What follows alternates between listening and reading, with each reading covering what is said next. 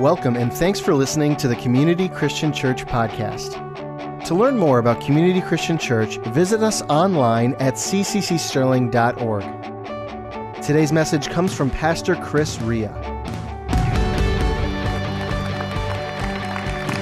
Good morning, everyone. It's so good to be with you this morning. You excited to be here today? All right. If you're watching online, it's great to have you watching with us from home. Have a pancake for me. Sounds really good this morning. I'm excited to talk about hope this morning. Come on, who needs some more hope in their lives? Before I dive into that, I want to ask you a question. Have you ever experienced a culture that was different than your own? It's kind of interesting when you experience culture, like there's people in the world, there's people who live differently than us, and it's kind of crazy when you experience another culture. I'll never forget when I went on a missions trip. When I was 16, I went on a missions trip to Mexico. And it was the first time I realized how great I had it in the United States of America and how some people lived their lives completely different. And then I remember I went on a missions trip to Panama, and I'm just amazed. You know, I got off the plane, and the policemen, they're carrying around assault rifles, not just a sidearm. It was just a different experience, a different culture. I remember getting to our hotel room when I was on this mission trip to Panama, and I got into this hotel, and it was kind of like a Motel 6, except like one of the worst kind of versions of a Motel 6. And Meg and I walked into our room that we were going to be staying in for the week, and there was one little twin bed in the middle of the room, and there was like a web around it to keep the bugs out of your bed at night. And we sat on this bed, and it broke right away. That's when I was inspired to get back in the gym a little bit. But it was totally different than any hotel I'd ever experienced before. When you got into the shower, when you got into the bathroom, there was really no toilet pressure, very little pressure coming out of the shower. It was just dribbling out, very tough. And then what was funny is there's 100 degrees there with 100% humidity. It was crazy hot. So we walk in this hotel, and luckily they had air conditioning units.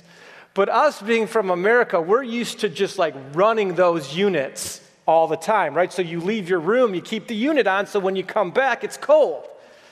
Apparently they don't do that over there. We blew the power in the entire place because we were running our air conditioning so much. And we pretty much had to live without air the rest of the trip. And then the shower pressure went out completely, and we had to take bucket showers and flush the toilet with a bucket of water. Very different cultural experience. One of the crazier things, this is not funny, but it kind of is, but it's not really, was a bunch of our students, they saw a little play area with a bunch of guinea pigs running around one day in the afternoon, and they were all thinking, that's so cute, look at all the guinea pigs. Well, the next morning, all the guinea pigs were gone, and we were having that for breakfast. Very different cultural experience than I could ever imagine anywhere else. This place also had bugs everywhere. I mean, we had to put 100 deep mosquito spray around us just to keep some of the bugs away from us. And I remember I'm praying for this guy. It was an outdoor church, and I'm praying over this guy, and we're both sweating because of how hot it is, and all these bugs are like crawling down his neck, down his shirt, and I'm like, oh, Lord, touch him. Touch him, Father. He didn't even blink, but me, I was like, my skin was crawling inside. Then a week later, I came back, and a buddy of mine was getting married, and he wanted me to do the wedding.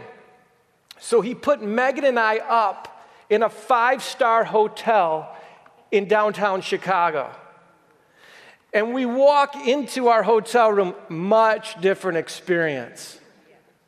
Beautiful king-size bed in the middle, 8 pillows, soft mattress, HD TV screen on the wall. I could set the temperature to whatever I wanted it to be in that room. A menu full of eggs for breakfast instead of guinea pig. Different culture. We live in a world with a lot of different cultures. And I want to talk a little bit about this morning about how the kingdom of God has its own culture that's different than the cultures of this world. And the kingdom of God operates outside of the boundaries of our world. It operates outside of any nation. It operates outside of any race. It operates outside of any politics. And it's very countercultural in many ways, the kingdom of God. In fact, in the book of Galatians 3:26 through 28, Paul says these words. And let me tell you, when he spoke these words to the church of Galatia, this was brand new messaging. This was something that Jesus inspired and Paul followed through with, but it was something that had never been taught before. He says this in Galatians 3:26 through 28. He says, "So in Christ Jesus, you are all children of God through faith. For all of you were baptized into Christ, have clothed yourselves with Christ." Listen to this. "There's neither Jew nor Gentile, neither slave nor free, nor is there male or female. You're all one in Christ." This may just sound like something we read now, and it's no big deal. But back in the day when you said there was neither Jew nor Gentile, wait a minute. The Gentiles are saying, are you telling me that the Jewish God accepts us now as his own?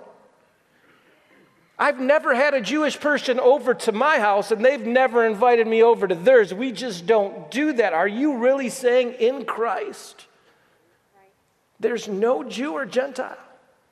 That's right. There's neither slave nor free. Wait, no human has more value than another human? That was unheard of in this culture. They lived in a culture where people had different values. Are you really telling me no human being has more value than another human being? Nor is there male or female. Wait a minute. Back in the day, this was unheard of. That there was no distinction in the value of a man or a woman. This was crazy new messaging. For you are all one in Christ. This means one, as in no distinction made between people. All are of equal value and dignity in Christ. This is kingdom culture. And it's different than our culture. This disrupted the entire world. This messaging, it changed everything. That's how powerful kingdom culture can be, and we get to be a part of it. We're in a series called Anthem of Hope, and I want to tell you, for as much as 2020 has been crazy and has given us reason to panic, reason to have fear, reason to be scared of what's coming, I want to tell you we still have a lot to remain hopeful about. We still have a bright future in front of us. And the main reason why I have hope is because I know that I'm a part of the kingdom of God, which is bigger than the kingdoms of this world. I put my hope in the things of God. I have hope because I operate outside the boundaries and principles of this world. I operate within the boundaries of the kingdom of heaven, and it's different, and so do you. So I want to talk about this for a minute. A few years back, I did a series called How to Kill a Spider, and the main objective of that series was to get to the root cause of why we behave the way we behave. See, a lot of times we look at our behaviors in a certain way, and we try to fix our behaviors. The problem with that is we never get to the root of what's causing us to behave a certain way. So if you really want to change a behavior, you have to go deeper than the outside behavior. And that is this. Can I have that slide up here? Basically, you have your identity plus your beliefs plus your mindsets plus your environments equal your behavior.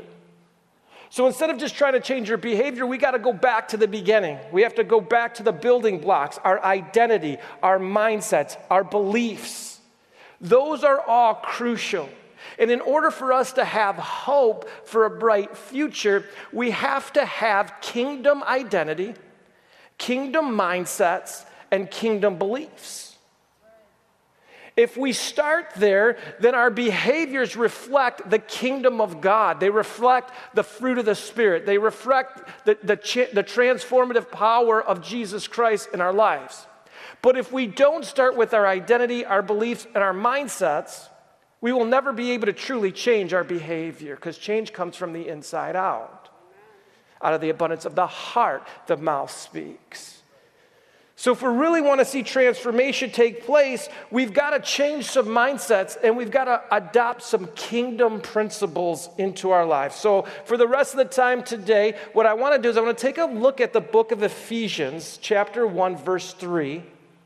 We're going to take a look at several verses in Ephesians, and we're going to talk a little bit about the characteristics of kingdom culture.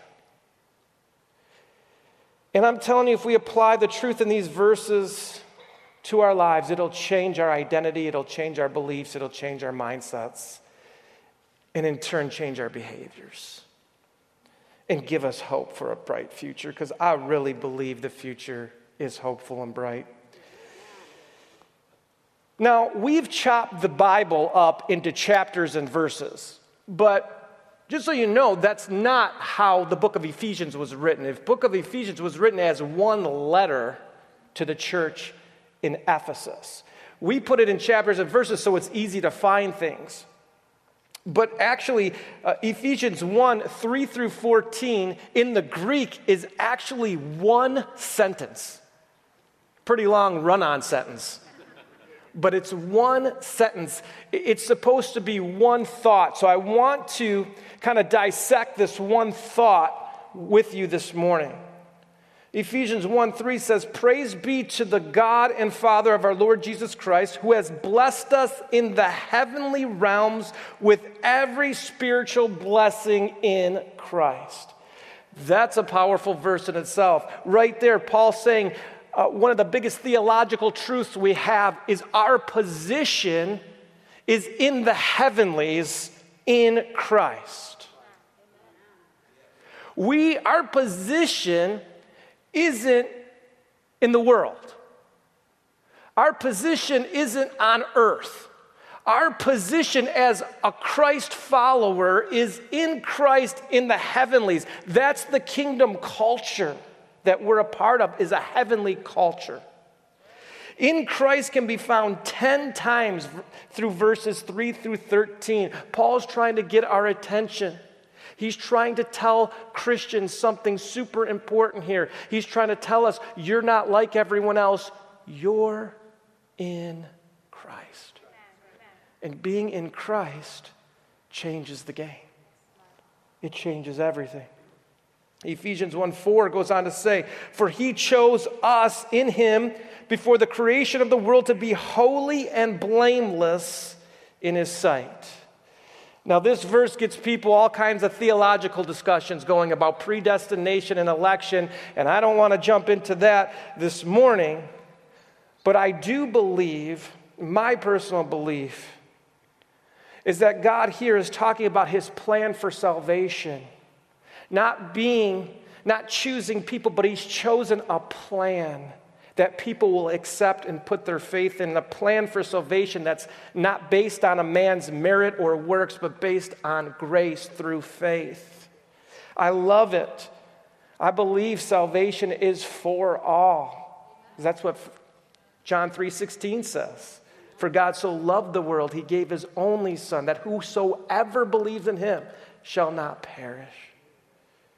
And I believe the only reason we can be found blameless or holy in the sight of God is because of the work that Jesus Christ did on the cross. So God offers this amazing plan of salvation to us. It's something that only God could have come up with.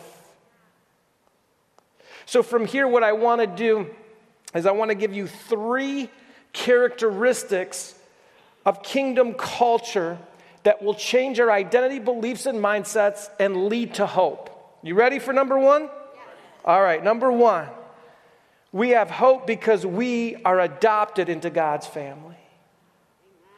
We have hope because we're adopted into God's family. Ephesians 1:5-6 says this. In love, he predestined us for adoption to sonship through Jesus Christ in accordance with his pleasure and will, to the praise of his glorious grace, which he has freely given us in the one he loves. God adopted us into his family, not only to save us, but because it brings him pleasure. So many times, most Christians feel like we're not bringing God pleasure, we're bringing God disgrace. Like, oh, I'm messed up, I'm not living as good as I should live, I really need to change a few things. But the truth is that God adopted us. He sent his Son to die for us and adopted us into his family because we give him pleasure. He loves us. I saw this bumper sticker the other day that said, I adopted my dog, but who rescued who? Amen, that's right. I'm a dog person too. I like that. But basically, what this bumper sticker is saying is, yeah, I adopted the dog. I had the plan. But this dog is basically helping me too. And the dog's bringing me pleasure too. And I really believe that God is saying, I'm adopting you into my family, not just because I'm saving you from an eternity in hell. I'm adopting you into my family because it gives me great pleasure to have you there. I love being with you. He gave us this free grace, this free salvation, this free gift, just because he wanted to bless us, and it brings him pleasure. A few weeks ago, my brother and sister-in-law were in town with the kids, and I got a chance to celebrate my niece's birthday. And my parents got my niece a Nintendo Switch for her birthday. And so Megan and I wanted to get a game to go with that Switch. So I was asking some people around, what are some good Nintendo Switch games for kids? And there was this game, Super Mario Deluxe. Now, I'm a little out of the video game realm right now, but what this game did is bring me back to my childhood where we played Mario Brothers on the Nintendo. Come on, who remembers the Nintendo NES? That's awesome. Great system. So we got this Super Mario Brother Deluxe, and it's basically Mario Brothers, but 2 people can play at the same time. And so one night, my nephew said, Uncle Chris, will you play this game with me? And I said, I'd love to. So we sat down, we put the game in, and I was amazed how quickly he picked up the game. Not only picked it up, but he was bossing me around telling me what to do in the game. Uncle Chris, you're not doing this right. We failed this level because of you. Okay, I get it.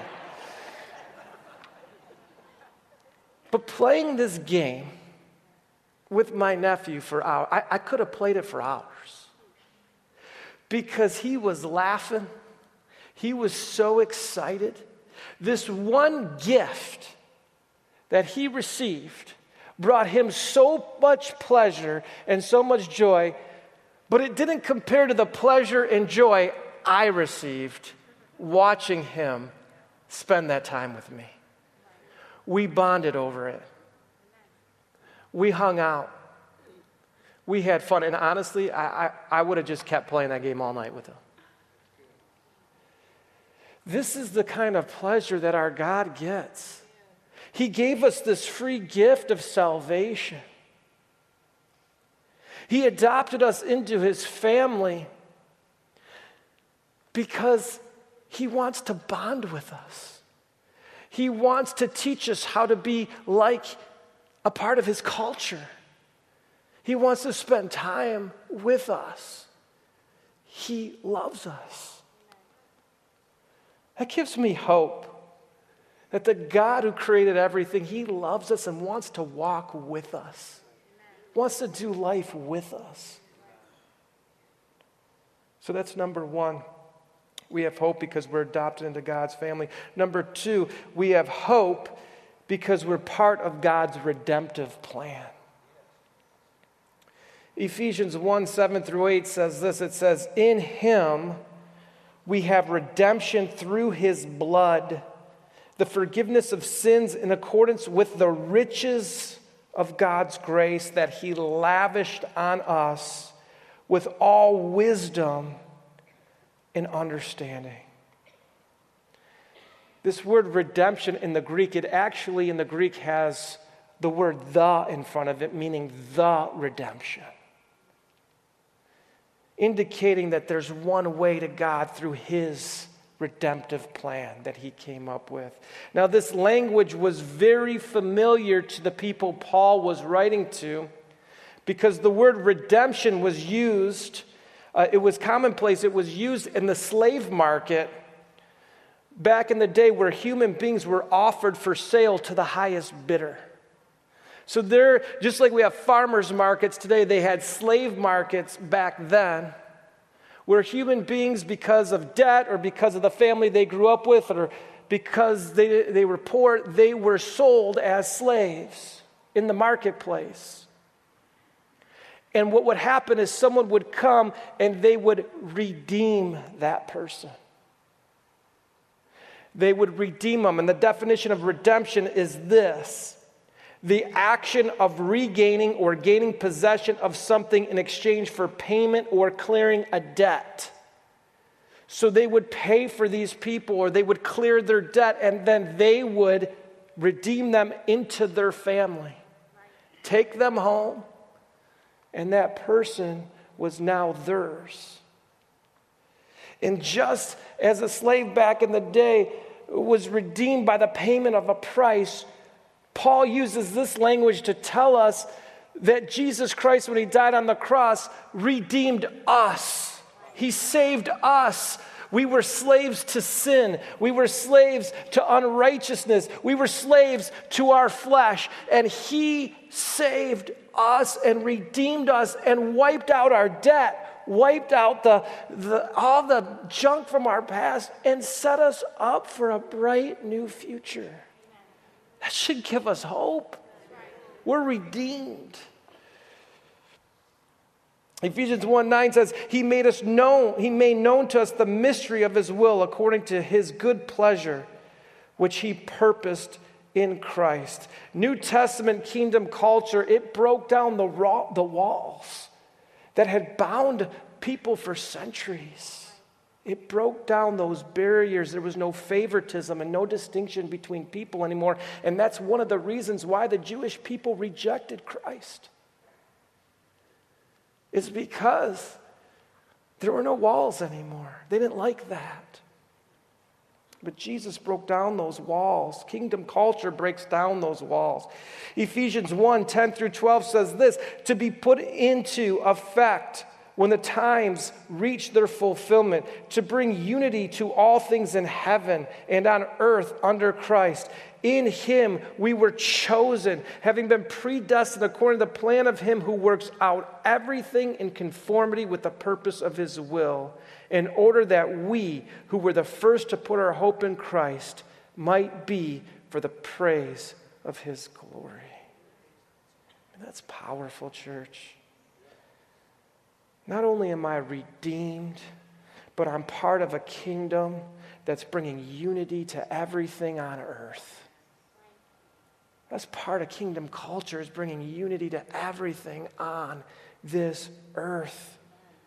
There's unity in heaven. And God wants to use his church to bring unity to earth as well. And I love that I'm in Christ and I'm redeemed. But not only am I redeemed, but I'm positioned with authority in Christ. See, when you become redeemed by Christ, you are not only given the righteousness of God through Christ, but you are given the authority of Christ. That's what Christ wanted to do. He wanted to give us not only redemption, but authority. That's powerful. We have authority. That gives me hope that I walk redeemed, I walked forgiven, I walked righteous, and I walk with authority in Christ.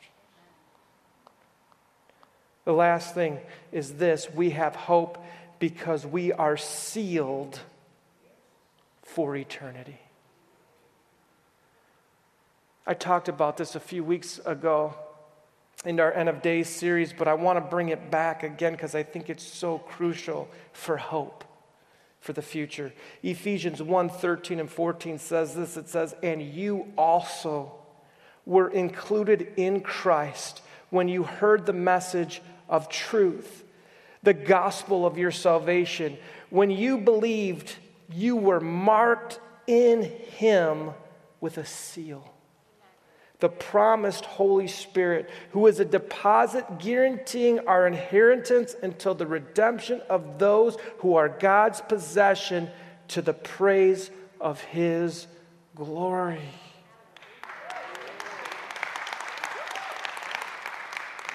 After a believer hears the truth and responds to that truth, kneels at the foot of the cross, and is redeemed by the blood of Christ and the Holy Spirit, we are sealed. We are marked by the Holy Spirit. You know, sometimes we don't understand the power of a seal in our day and age when it says you're sealed.